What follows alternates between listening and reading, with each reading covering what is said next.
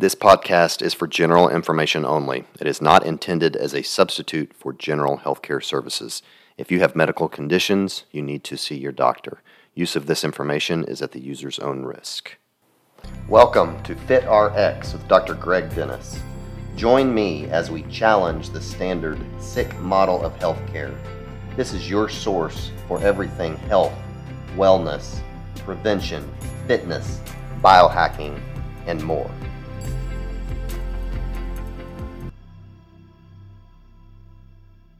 Hello, everyone. Welcome to another edition of FitRx. I'm your host, Dr. Greg Dennis. This is a very important episode, perhaps the most important episode that I've done. I've been pretty quiet on my podcast about COVID. Haven't really talked about it much. I have a little on my social media, but not much on the podcast. But I feel like we just need to discuss some things, as there is just a lot of misinformation out there, obviously from the media, but unfortunately from the medical community. There's a lot of fear. And so I just feel like we need to look at it from another side. And this is certainly not to downplay COVID and those that have been affected. I lost a good friend and colleague late last year to COVID. And so certainly sympathize with those who have been affected. But again, there is just a lot of misinformation and fear out there, I want to discuss today. And so my guest to discuss that with us is Dr. Jim Meehan, MD. He is a former ophthalmologist and preventative medicine specialist with over 20 years experience and advanced training in immunology, inflammation, and infectious disease. He has his own clinic in Tulsa, Oklahoma. He is a former editor of the medical journal Ocular Immunology and Inflammation. He has peer-reviewed thousands of medical research studies. So he is used to looking at the data. And so that's what we're going to talk about today. I learned about him when there was a town hall meeting a couple of months ago about the vaccine mandate, and he spoke. And then I started following him and realized he had written a book about wearing masks, and why, actually the title of it is Why Wearing a Mask Makes Healthy People Sick. So we're going to talk about that a little bit today. So kind of a long introduction, but Dr. Meehan, welcome to the show. Thank you so much for having me, Greg. Okay, well, let's get right to it. A lot of important issues. So first, I want to talk about masks. And so there's, these mask mandates that now that we're spiking again, the mask mandates are coming, kind of back into play. And there's always been a question in my mind about, are masks beneficial? But then you kind of take it to the next level and say, not only are they not beneficial, but they could be harmful. So just kind of talk about that, and maybe a little bit about the evidence that you listed in your ebook about where you got that from. Yeah. And, everybody can download. It's free. The ebook is free. I do that. I did a deep dive because my superpowers, I'm a former medical editor. My superpower is discerning fact from fiction in the medical literature. And everybody should understand that there's a great deal of fraud, bought and paid for, pseudoscience that's being published in our medical journals. In fact, we've seen lots of it transpire during this pandemic. Pharma buys researchers and, research organizations, and they can get them to create anything that they want, just like they did. And I can't prove that there was a pharma connection to the Lancet paper that tried to discredit hydroxychloroquine. Dr. Desai from Surgisphere was the one of the authors that supposedly aggregated data from 122 hospitals all over the world, 97,000 patients, that showed that hydroxychloroquine was increasing heart arrhythmias and causing severe adverse events. And what we learned 2 weeks later, as the peer review process really engaged, was that was a complete piece of science fiction. It was a fabricated narrative. There was no evidence that the data aggregation, the complex process of collecting 97,000 patients' data from 122 hospitals had ever transpired. But unfortunately, that lie was, halfway around the world before the truth got out of the gate. The authors were exposed for this fraudulent piece of research published in one of our elite medical journals, The Lancet. So we've seen so much of that. But when it comes to masks, this was something. Number one, I started my career in ophthalmology, did over 10,000 surgical procedures. I've worn a surgical mask most of those times, but a lot of people don't realize that the surgical mask, we don't really wear surgical masks in the surgical center and the operating room because we're trying to prevent ourselves from transmitting viruses or catching them from the patient, because we know that doesn't work. We have 100 years of science that says those surgical masks are capable of blocking, viruses that aerosolize, for example. We know that surgical masks don't work against influenza. We have about 14 randomized controlled trials that have looked at that issue. We know that surgical masks in the operating suite don't even reduce wound infections. A lot of people don't realize that. They often say, well, if masks don't work, why do surgeons wear them? And I call that an argument of false equivalency. It's, there's multiple reasons why we wear them, mostly to prevent splashes from from tissues, bodily fluids from our patients, or, simply just us dribbling slobber into a wound cavity, if you will. But we're not wearing them to prevent the transmission of infectious disease. Cochrane Collaboration has looked at this issue many times and published in 2012 and 2014 randomized meta-analysis, of multiple randomized controlled trials that say surgical masks are not good forms of source control in the operating suite, and therefore many clean surgeons, doing clean surgeries nowadays, meaning there's not a lot of high-powered tools, drills, bone saws, et cetera. They don't wear surgical masks in the operating suite. Where they do, it's because it's more for tradition than it is anything else. But, we all, when we saw our public health agencies coming out early in, February and March and saying masks don't work, Fauci said it, the Surgeon General said it, the CDC and the World Health Organization were aligned on that point. And then in March, really about a month later, they flip-flopped, they 180-degree turn, and they started telling us we should wear masks. Well, that's when I started analyzing the clinical research. And I looked at everything that I could find on the evidence of masks. And that evidence was overwhelming. We had done a lot of randomized controlled trials in healthcare populations, nurses, doctors. There were a few community studies, but every one of those, the highest level of evidence was saying not only do they not work, but they create, for example, 82% of healthcare workers in a population of 82% of healthcare workers in a large population in Korea were developing de novo headaches after wearing a mask on an average of about 6.2 hours. There were multiple studies that showed that cloth masks didn't work. In fact, one of the meta-analyses of masks showed that cloth masks actually increased the rate of infection by influenza by 13 times. So we had all this evidence, and but they changed. Fauci was saying, now wear a mask. The CDC began saying, wear a mask. So I went looking for the new science that would have, supported that position, and it wasn't there.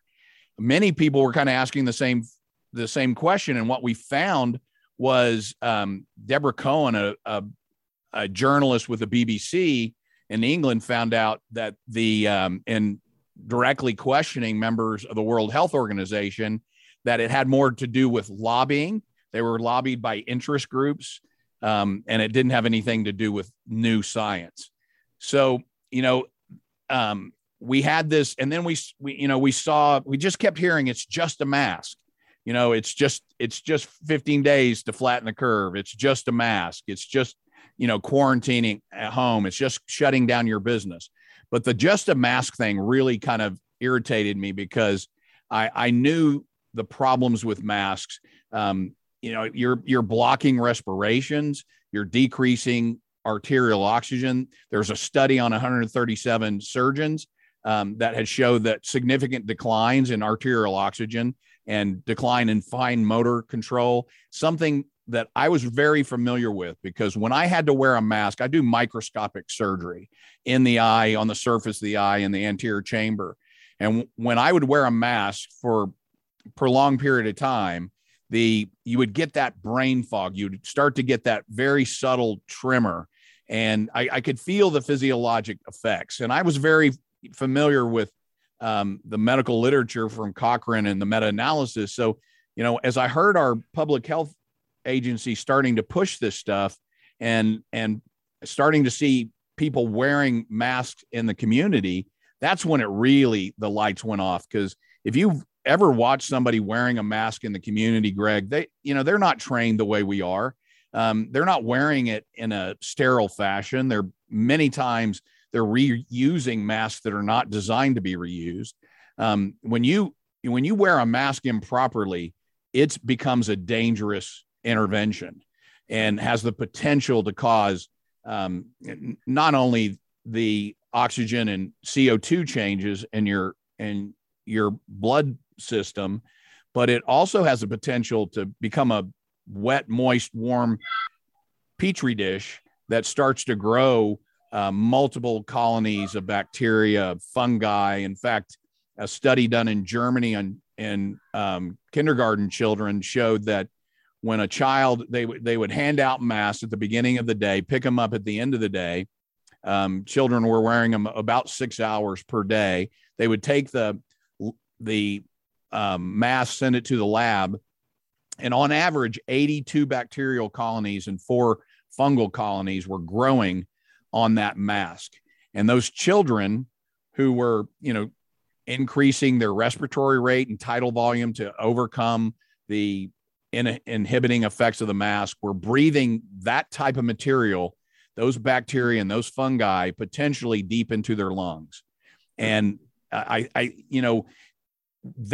was starting to see children in my clinical practice that were having, bacterial pneumonias. Many of my colleagues all over the United States were starting to report. I got a lot of colleagues in emergency medicine, bacterial pneumonias starting to really explode, oral ulcers, chronic sore throats.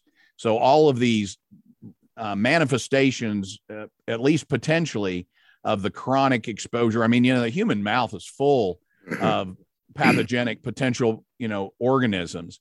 And, if we're just capturing everything on the inside of that mask, not only what is in our mouth, but what we're picking up and contaminating the mask with from the environment, and then potentially breathing that into our airways, into our lungs, you have to ask yourself, well, surely somebody has tested the safety of masks. Surely our CDC, NIH, somebody would have done a safety study, especially when we started recommending this intervention for children, right? But Greg, they didn't. There is no safety study that has been done to make sure that this universal intervention that we are asking the population, and especially young children, to do had been demonstrated to be safe.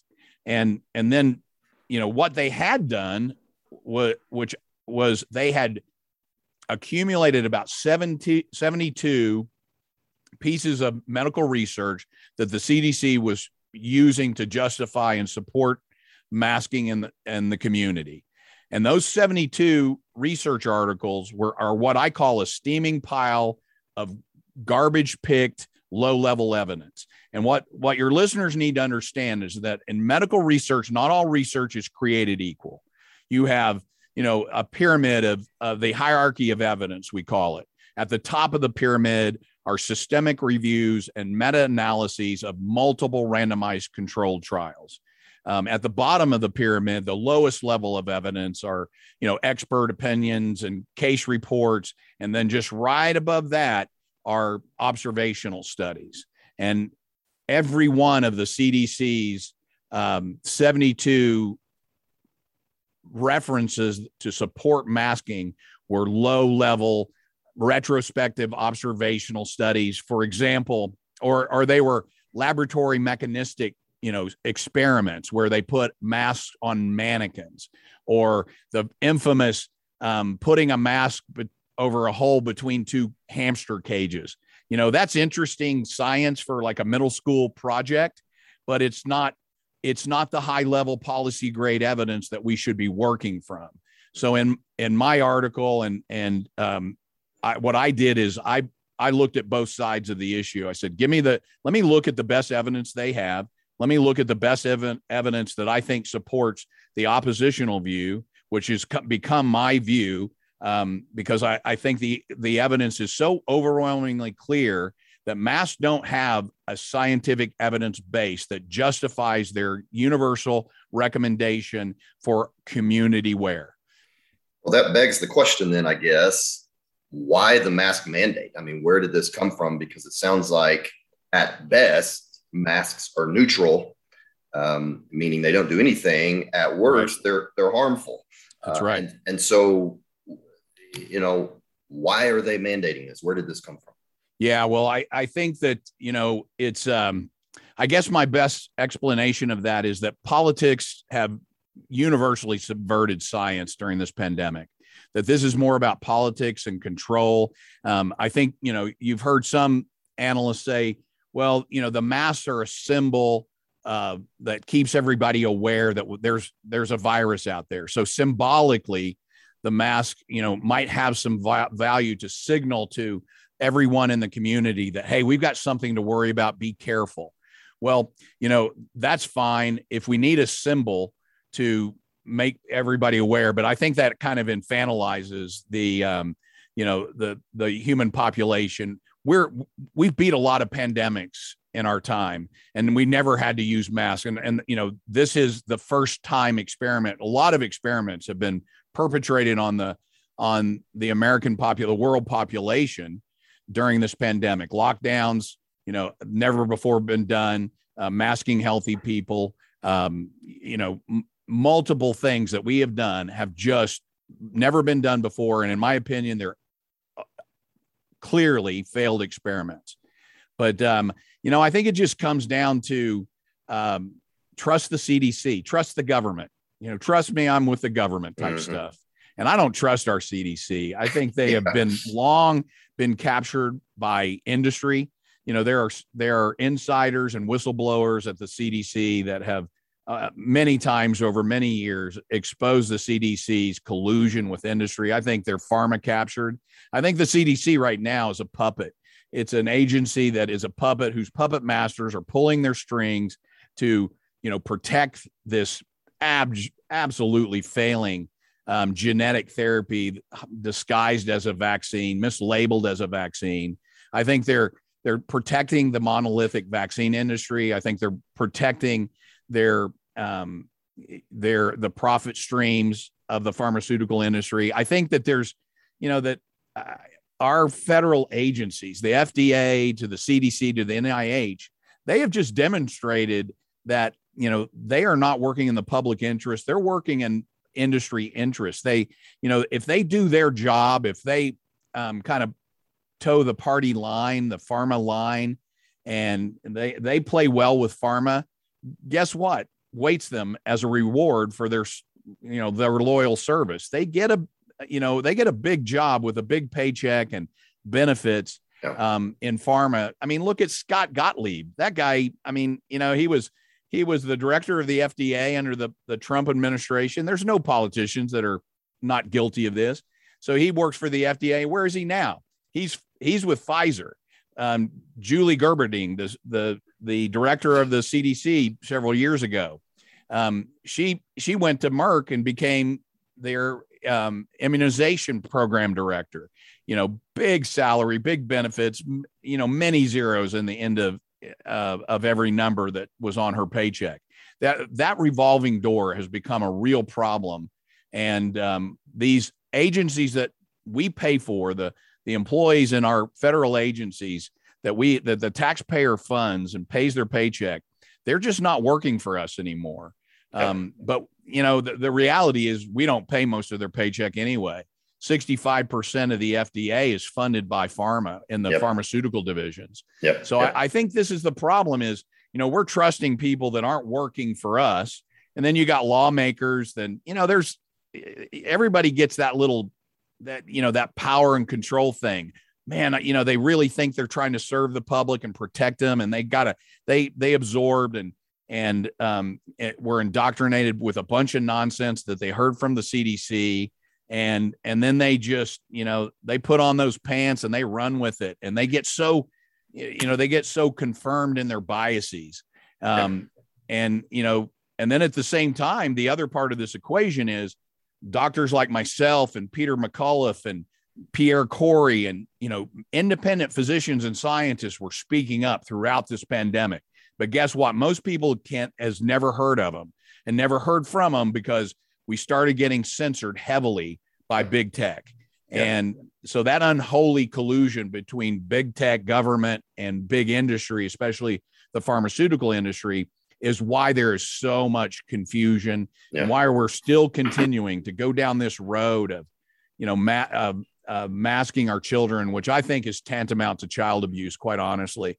We're still going down that road because a real true scientific debate and a weighing of the evidence on both sides has simply not occurred. Trust the science. That's what I keep hearing. Right. Trust the science. And no, I don't trust the science because the science, quote, science is, I feel like, why we're in this predicament to begin with. That's why we're so unhealthy as a nation, because of the science. And you can go back to our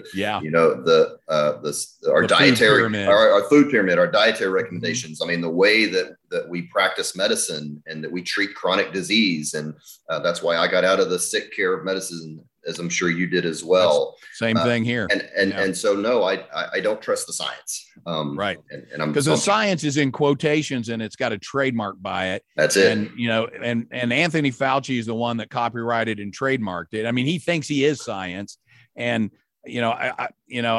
I unapologetically say he's the biggest liar in the history of medicine. He's been caught red-handed in his lies with his email dumps that the Freedom of Information Act were able to obtain. He's telling his own staff not to wear a mask, as he's also colluding with China and Ralph Barrick and Peter Daszak and the rest to fund this gain of function research that we're all paying everyone in the world is paying a serious cost for and a price for, because arrogant, scientists like Anthony Fauci had to do it their way. But the science is corrupt. It's bought, it's paid for, and it's corrupt. And science is never settled. It's a debate. It's got to be a constant discussion and discourse. I may be wrong. Peter McCullough may be wrong. Pierre Corey may be wrong. But I'll tell you what, they've got some scientific evidence before them. We're all doing our best to protect our patients. Because why? Because people like you and I, we honor our oath. We took an oath to do no harm. You can make a lot of money in medicine playing the game that a lot of these doctors like to pay. You pay a big price when you want to step out of that Rockefeller medical business model. And you want to, instead of a pill for every ill, instead of, opioids, benzos, and, about 4 other psychotropic drugs for the symptoms of disease, we're focused on diagnosing, finding, and treating root causes. Yeah. That's, and often that's diet, exercise, targeted supplementation, hormone replacement therapy. It's, repurposed drugs like ivermectin, hydroxychloroquine, fluvoxamine. That's what medicine is about. That's what I love about medicine. Yeah. And that's, We'll get into that here in just a minute, but you mentioned the vaccines. And so that's where I got familiar with you, was again at a town hall meeting where there were a lot of people upset because their employers, have this vaccine mandate now. I used to be in corporate medicine, a big one here in town. Won't say the name, but they have a vaccine mandate. If you do not get it by September 30th, you're terminated. And so they are going to lose a lot of nurses. They're going to lose some physicians, and they already have a nursing shortage. They are turning down medical exemptions. They're denying them.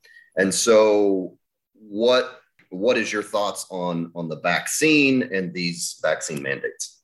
Well, first and foremost, I believe in the clinical trial process. I believe that we should never turn the human population, no matter what the reason, into a medical experiment. We are experimenting on the population with untested vaccines or gene therapies that we have no idea what the long-term history is going to be. Vaccine development takes a minimum of 7 to 10 years. And we're a long ways from that. We had 2 months of data. And by the way, the data that we have, we're getting by press release from the manufacturers themselves who are running their own studies. And these are manufacturers like Pfizer that have been found guilty in trial courts many times for putting dangerous drugs onto the market based on fraudulent studies, preclinical trials. I don't trust them, never will. I think you got to look at the pharmaceutical industry like they're the cartel that is, will do almost anything to make as much money as possible.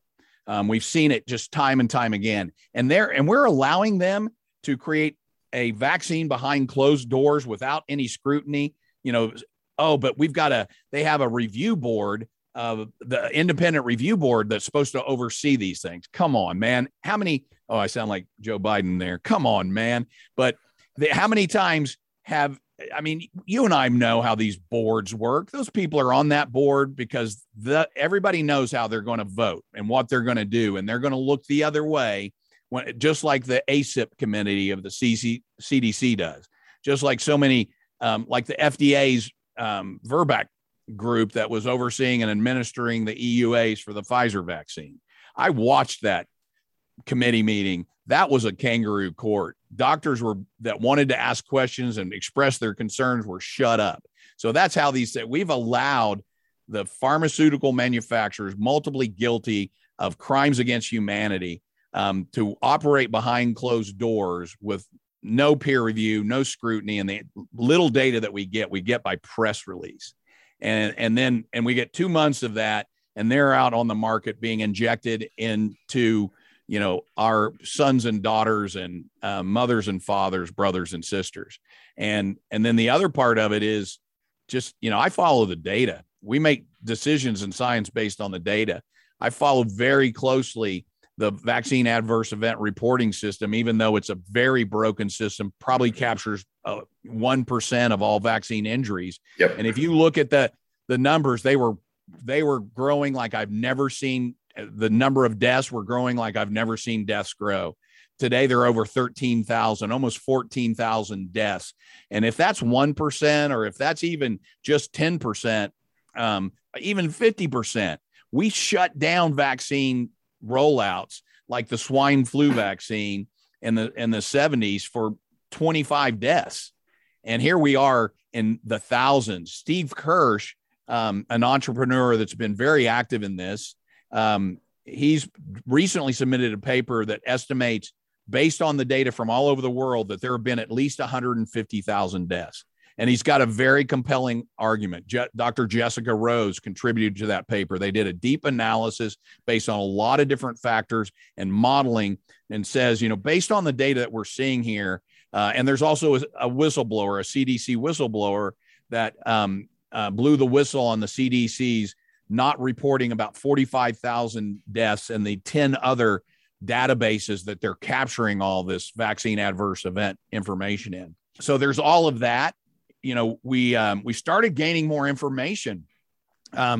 We had to, our government, number one, did not require adequate toxicology testing. No genotoxicity, no genetic toxicity studies were done. And that's in the actual reports that each manufacturer had to file with Pfizer. No genetic toxicity studies, inadequate reproductive toxicology studies. Our government didn't even require what other governments did require of the vaccine manufacturers. And in particular, Japan told Pfizer, you're not going to sell your vaccine here unless you provide us a biodistribution study. Our government didn't require Pfizer to do a biodistribution study. And what that is, Greg, I know you know what it is, but your listeners. So when you inject a vaccine, they told us, hey, it's going to stay in the arm. It's just going to stay in the muscle of the arm. But when we do these new drugs and vaccines, we label them with a fluorescent marker and inject it, and then see where that ends up in the body. Usually you do it in animal, but you always do it in animals. And so when that biodistribution study was done and that information was provided in secret to the Japanese country until we got it by a Freedom of Information Act, and in fact, a Canadian physician did that, we found that not only had they lied, but they had really told us a whopper, because the biodistribution study showed that the vaccine lipid nanoparticles were found widely distributed throughout the body, in the bone marrow, in the kidneys, in the brain, and very concerning and high concentration in the ovaries.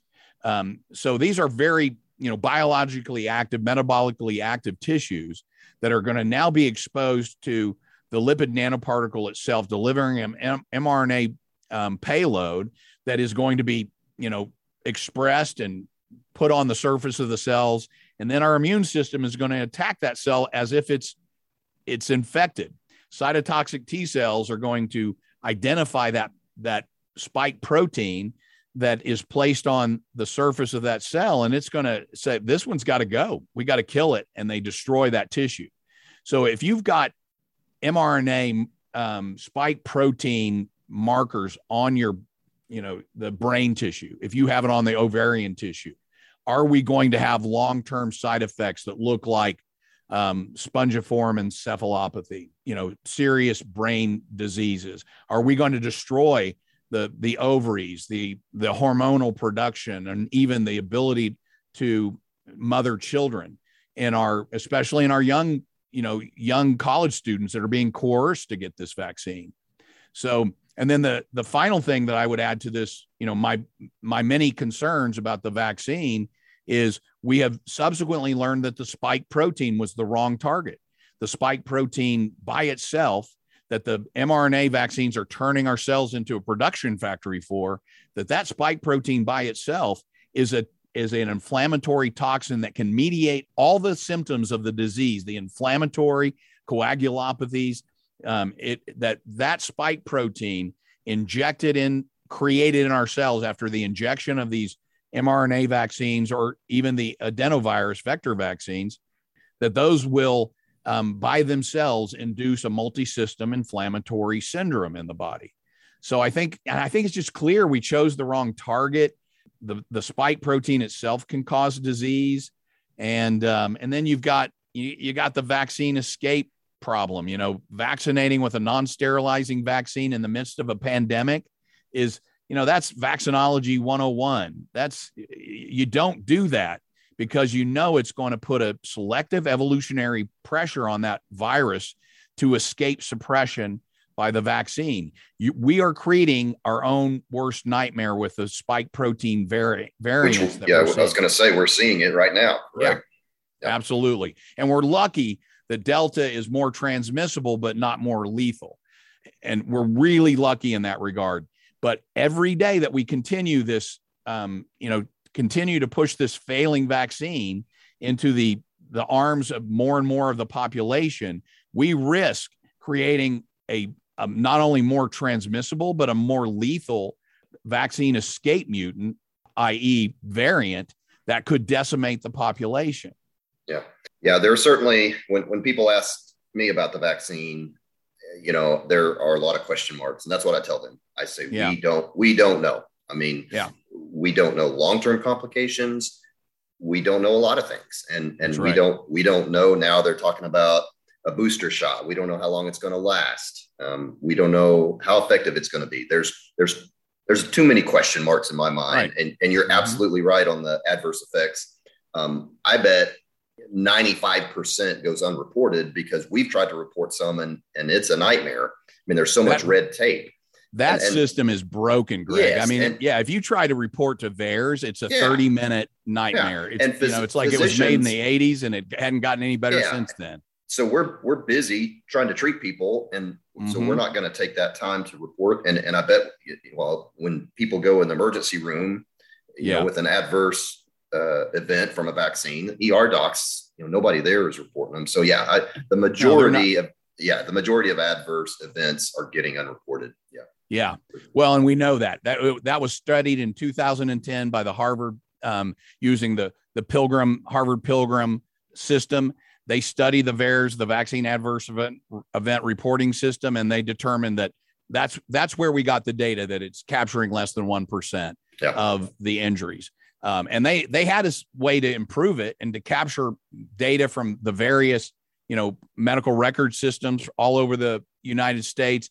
But the CDC wasn't interested. They wanted to maintain VAERS as a broken system that captured a small fraction, a small percentage of the problem so that it would never come to full public awareness. That's the only conclusion that I can come to. And in fact, that's the conclusion that the authors of that Harvard Pilgrim study came to as well, is, you know, when they proposed a solution, the communications were immediately cut off from the CDC. And now, even though we are capturing a lot of deaths, over 13,000 deaths in the VAERS system, I don't think we're seeing even the tip of the iceberg, because I'm working with a group of deep tech analysts of the VAERS data. They're at least 3 months behind, Greg, in reporting data to that system. And it looks like the data is being curated in ways that do not make sense. Records disappear and they're never seen again, but we have archives of it. So we know when they remove what looks like a very reasonable report, has, you know, filled out by a doctor, and then it disappears. Why? Because it's inconvenient, because it didn't have any other reason. I've reviewed a lot of these things. I'm very concerned what's going on with a vaccine adverse event reporting system. Again, I just think there's too much, you know, there's not enough transparency, and there's too much fraud and corruption going on. What's your advice on these people who are going to be losing their jobs because of this vaccine mandate? And I talk to them almost on a daily basis, and I feel bad for them because this is their livelihood. And unfortunately, a lot of these are nurses who have been on the front line the last year and a half, treating these patients, trying to do the best they can. And now administrators are turning their backs on them. If you don't want the vaccine, you're out of here. You know, what do you tell these people? Oh yeah. Get an attorney, because you're going to win that case. They are trying to coerce and mandate you into getting an experimental use authorized vaccine. And even now that the Pfizer vaccine, the FDA has approved the new version of the Pfizer BioNTech vaccine called Comirnaty. Yeah. So anyway, that one's not out yet. That's not available yet. That's not in wide distribution. We're still using the old vaccine that is still only under emergency use. But the federal regulations on emergency use authorizations require that you be allowed to opt out. So that's one thing. Get an attorney. Everybody should, you know, consider filing a religious exemption.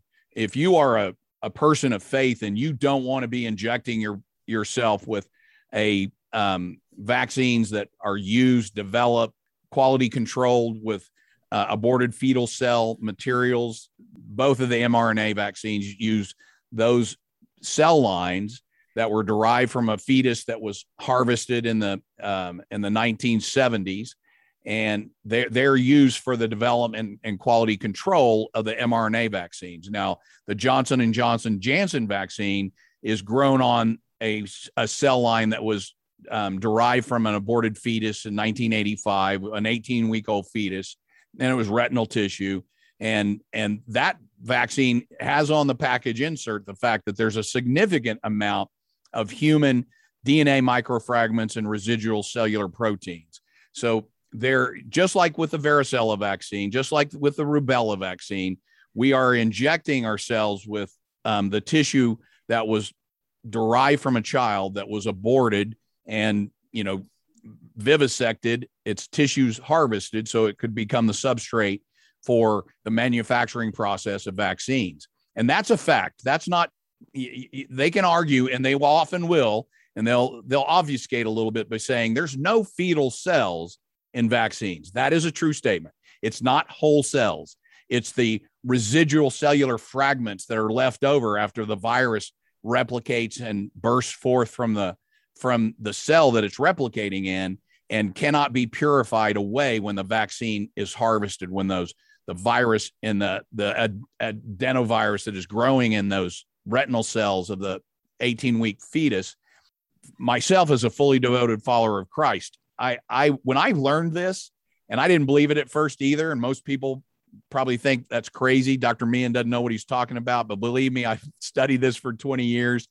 We are not told. We're not provided full informed consent. And people that are receiving the Johnson & Johnson Janssen vaccine, they're not being told that.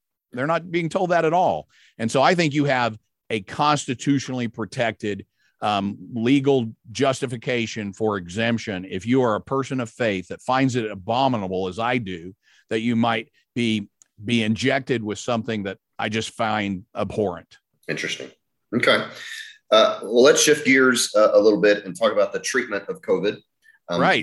Which is another reason why do we have to worry? Why do we have to submit ourselves to an experimental vaccine when we have really safe and highly effective treatments? Yeah. So there's a handful of us doctors treating COVID out there, and I'm one of them. You're one Amen. of them. There's a high demand out there, as you and I both know, for people wanting treatment. They can't find it because there's not enough doctors. Not only that, we're getting ridiculed, for the way that we're treating, even though, as we were talking beforehand, the current treatment right now is if you get COVID, if you go to the ER, they're going to say, good luck, go home. If you feel like you're going to die, if you can't breathe, come back, we'll admit you. But yet when we try to do good, and you and I have both seen great success in some people using things like ivermectin, we're ridiculed for it. So just talk about, some of your experiences with treating this disease. Yeah, absolutely. Well, this is the most telling part of the story, in my opinion, of what's going on, how much fraud and corruption is going on. Because I think our public health agencies are currently involved in this another attempt to discredit a low cost, very highly effective medication, ivermectin, like they did with hydroxychloroquine, that fraudulent study in the Lancet that we talked about, meant to discredit hydroxychloroquine. But the big one for me, ivermectin is a game changer. It is a 47-year-old drug that has an incredible safety protocol or profile. Historically, we're probably into the 6 billion prescriptions prescribed for ivermectin. Best we can understand or find in the medical literature, someplace between 14 and 16 patients have died while using ivermectin in over 47 years and 6 billion some odd injections. And then, that drug has such an amazing safety profile. It has and they say like there's not enough studies or there's no studies. I've debated infectious disease doctors and hospitals that have a patient that I'm contacted by the family to help with. And these infectious disease doctors tell me, well, there's only one study and it was neutral. And I'm like, sir, I'm sorry, but get your computer out, because we're going to go through about 113 of them right now. There's 113 studies. There's 63 trials, over 26,000 patients in these trials. There's 31 randomized controlled trials, and there's 4 meta-analyses that show that ivermectin used as a preventative decreases cases, infections by about 86%, used early, decreases duration and severity of illness by about 72%, decreases mortality by 58%. Imagine, Greg, if we could take the 6 million lives lost, or whatever the number is now, or the 600,000 lives lost in the United States, and get 58% of them back with the appropriate treatment with a low cost, highly effective, safe medication like ivermectin. I mean, you treat early, you use it as a preventative, or you treat early, and you will not die from this disease. If you use it in conjunction with vitamin D, pretty good doses of vitamin D, vitamin C, zinc, quercetin to open up zinc channels and drive that zinc into the cells, a baby aspirin, et cetera. So if you want to see how scientists and experts from all over the world have figured out what to do, what our public health agencies haven't even bothered to consider, go to the Frontlines Critical Care Alliance, the flccc.net, and you can see the protocols there. That's what we had to do in this pandemic, is we had to stop parroting that what you said earlier. I've heard it 1,000 times, Greg. Patients, they start getting sick, they get a test, they find out they have COVID-19, they're positive, and they call their doctor, and their doctor says, well, there's nothing we can do for you. Just go home, quarantine until you can't breathe, and then go to the hospital. Well, that's medical negligence at this point. We have ivermectin, we have hydroxychloroquine, fluvoxamine. There's so many safe, low-cost therapeutics that are available right now, and they save lives. But currently we have our FDA spending ridiculous amount of money trying to, troll people on social media with this stuff. You're not a horse. Don't use ivermectin. They're like playing it off like, ivermectin is just a veterinary drug. No, it's been a human drug that has saved more lives in third world countries from parasitic diseases than almost any other drug in the world. Proven safe and effective. And it's FDA approved for those purposes. We can, as physicians, prescribe it off label. We can, as physicians and scientists that took an oath to do no harm, we can apply our understanding of pharmacokinetics and mechanisms of action. And we can say, wow, this looks like, based on in silico studies, it looks like this could block the bind to the SARS-CoV-2 virus and prevent it from binding to the ACE2 receptor. It looks like both ivermectin and hydroxychloroquine can do that. We also figured out that it looks like this could bind to the important protein, a protein inside cells that the virus hijacks to enter the nucleus and kind of shut down the interferon system that signals infection in a cell. Ivermectin has about 17 to 22 mechanisms of action that make it a very useful therapeutic for a disease like SARS-CoV-2 and COVID-19. I mean, why are we not using it? Why is our FDA, sitting there trolling and making it look like, well, in fact, what they're railing against, the use of veterinary medicines they are creating. Our public health agencies and our, AMA and pharmacy boards, they're participating in a process that is going to leave people no other option but to, go to the farm and tractor supply and get, veterinary medication instead of getting stuff that we can prescribe, human drugs that's, pennies a tablet.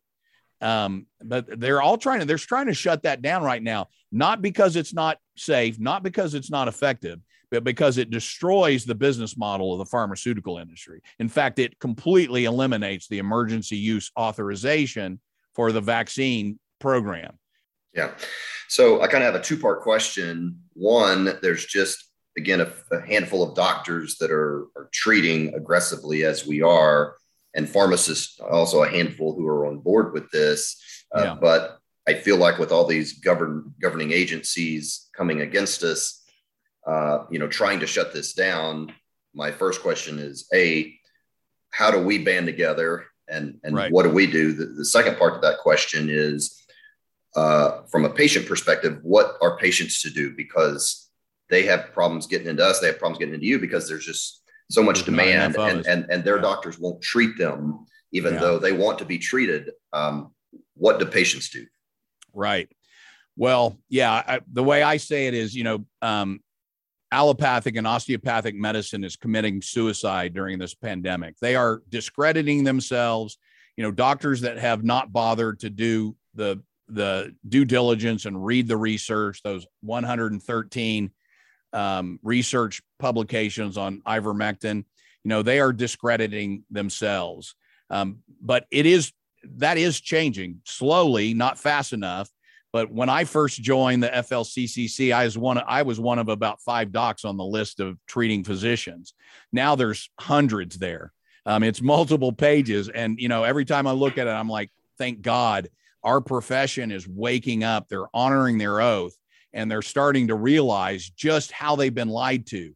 Now, I think that once you realize how overtly you've been lied to, whether you're a doctor or you're just, a patient, a member of the human population, once you see how egregiously this fraud and this menticide, this mass psychosis, this manipulation of the public psyche, to believe that, there is no treatment. Ivermectin is a veterinary medicine that's horrible for you.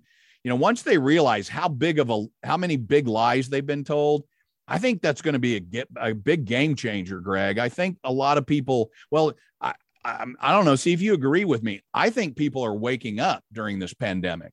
A lot of people that were asleep, complacent, sitting on the fence, didn't really care, comfortable in their, Krispy Kreme's, Mountain Dew, and McDonald's, binge watching The View. I think even they are starting to wake up and realize, man, there's something really wrong here. And so I think that's how I think they've overreached and overstepped and gone too far. No doubt. And so I think that's creating a lot of momentum. And a lot of people are saying, I've had physicians contact me and say, when I first started seeing your stuff on Facebook or Twitter, I thought you were, a quack. But you always I always post the references and the science that supports my position. And I've had 100 of these conversations now where they're like, man, I get it. You were right. I was locked in this state of, believing that I should trust the CDC and that, pharma is doing all this great research. I had no idea that we're paying for all the research and they're spending most of their money, advertising it. Pharma, they don't make money on curing people. They make money on treating sick people. And it's almost like they make us sick with a lot of their drugs, and then they create drugs to treat, the sicknesses that they've created. The vaccine is going to be a huge business model. We're going to see autoimmune disease, all kinds of chronic fatigue, fibromyalgia, just autoimmune nightmares. If not, I'll tell you, I have several patients that are suffering severely and may not make it from antibody dependent enhancement.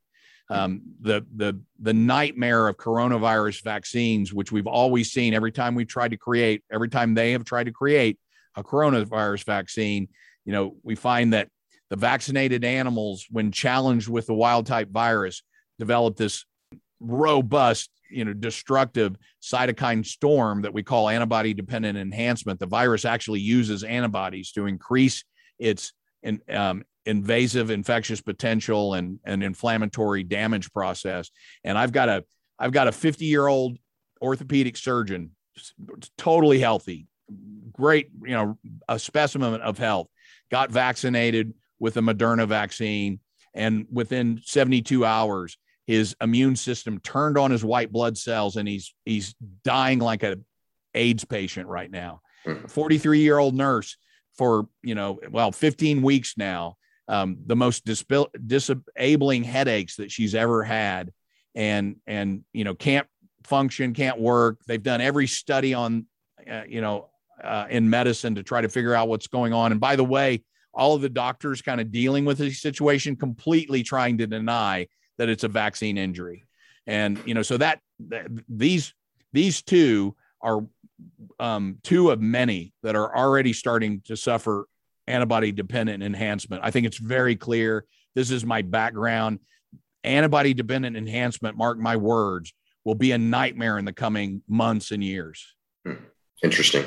Well, so you don't think masks work well. You're not for the vaccine. So if you can take over Dr. Fauci's position for a while, what is Dr. Meehan's solution to this pandemic? How do we get through this? Yeah, right. So, well, the first thing that we do is we build walls of protection, not literally, but figuratively, protection around our most susceptible individuals in the population.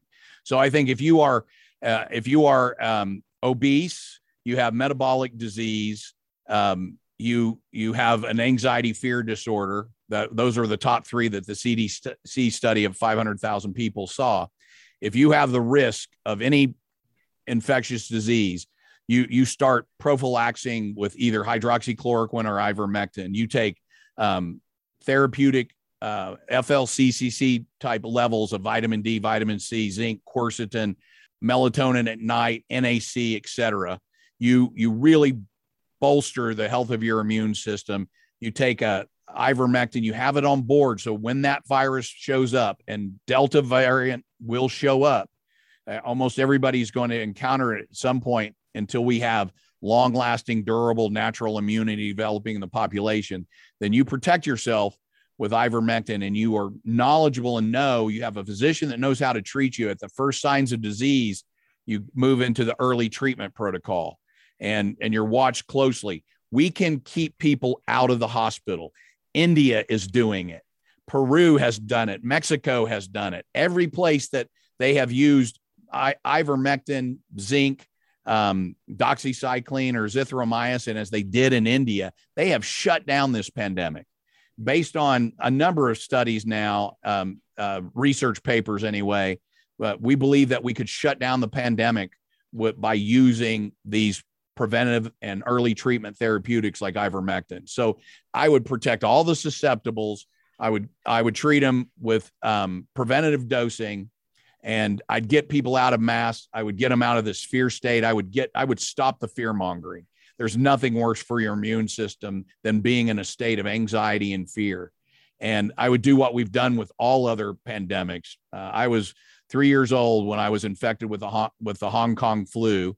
That's, not politically correct, but that's what they called it back in 1968. And I survived it, and I became a part of the defense for everybody else. So, that's one of many things, but I would definitely get the mask off the population. I don't want them to be increasing their risk and their viral load by wearing a mask when Delta comes floating by and blows right past or through or around that mask. Yeah. I've mentioned several times that at the beginning of this, if the authorities would have come out and said, you are at much higher risk from complications with COVID if you are metabolically unhealthy, as well as if your vitamin D levels are low. Absolutely. And you can change your metabolism. You can improve your metabolism with simple steps in a very short time. And now you're not going to be perfect, but you can make some changes in a very short time. And so if they would have come out early and just said those two things and said, okay, this is how you improve your metabolism. That's right. Okay, let's use this as a platform to get healthy as a country. And this is how you improve your metabolism.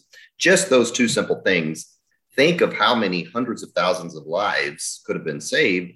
And that's never been said. Even still, I have not heard that once the public authorities come out. In fact, I see our public health agency spending more time trying to dismiss vitamin D and vitamin C than they ever did saying, look, people of color, African-American, high melanin skin content, you need more vitamin D. That's why this disease can be more dangerous in your population. You need more vitamin D. If we had simply done that, Greg, my goodness, that could have made all the difference in the world. I mean, I had COVID-19 early in the pandemic before we had hydroxychloroquine, ivermectin, or anything else. And I just mega dosed. I call it the ACD hammer. I mega dosed vitamin A, vitamin C, vitamin D. I took, extra zinc and NAC and glutathione. And it was a day and a half of a mild cold. My whole family had it. I had many patients during that time frame that we were treating with just nutritional supplements that were readily available. And it's been shown to be very effective, but I was kicked off Facebook for talking about vitamin D and vitamin C. Yeah. Doesn't fit the narrative. It doesn't. No, the fabricated false narrative of this, fraudulent consensus in science. That's what we've been dealing with. They created this consensus science. They called it the science, follow the science. But man, they weren't following the science, and the evidence that they have been lying this whole time, it's overwhelming. And, doctors like you and I and many more every day, we're starting to figure out that we can save lives. We can prevent significant disease. And, we don't have to be, so many people are so terrified of this virus, and they're doing everything wrong. They're isolating in their homes. They're wearing a mask all the time.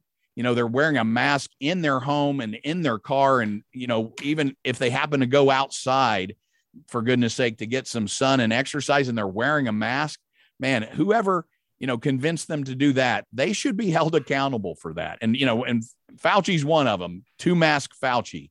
Yeah, no science on any of that stuff. But the harm that isolation is causing the population, the number of suicides and deaths of despair and despondency, that's on our public health agencies. Absolutely, 100%. Yeah, for sure.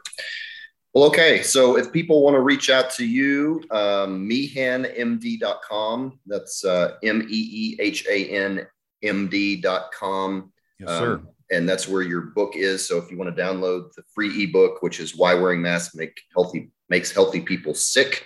Right. So are you on any other social media, or is that the best way to? Yeah, I'm back on Facebook, and I'm back on Twitter at Meehan_MD. And on Facebook at Doc Meehan. And the other things that I would just, if I could, Greg, I would just like to say, follow some news sources. Here's the ones that I recommend, and websites. Go to flccc.net. Go to americasfrontlinedoctors.com. And I think it's aflds.org as well. Watch The High Wire, Del Bigtree's The High Wire. I found it to be one of the most evidence-based, well done. They're not on YouTube anymore, but thehighwire.com. It's a great resource. It's probably some of the best journalism that I'm seeing out there. And then I think Children's Health Defense, Robert F. Kennedy's, those are great resources to get the truth that you're never going to get from the mainstream media, because they are they're 100% owned by industry at this point. And all they're doing is, I call them the mockingbird media. They're just manipulating the population into this state of fear and anxiety. Yeah, they really are. I heard something a couple of weeks ago that is either 95 or 98% of those hospitalized with COVID were unvaccinated.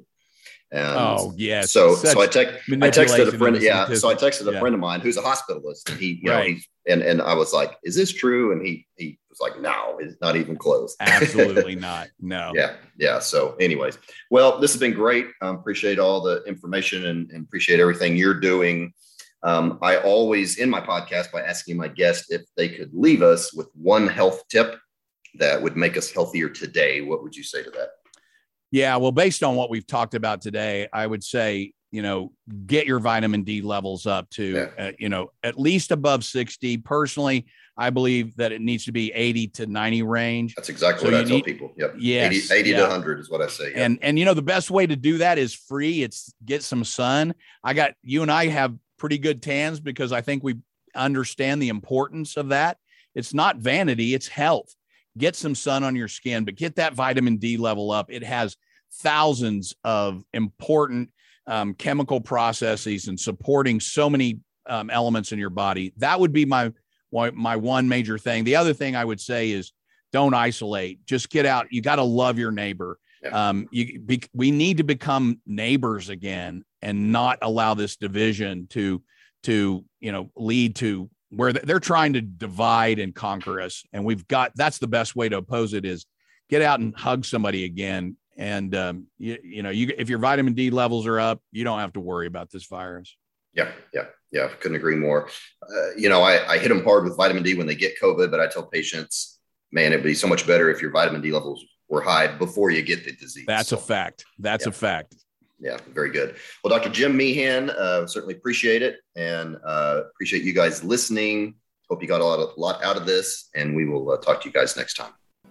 Thank you for listening to FitRx. I invite you to share this with friends and family. If you would like, you can check out our website at vibrantlifedc.com, or you can email me at drgreg@vibrantlifedc.com.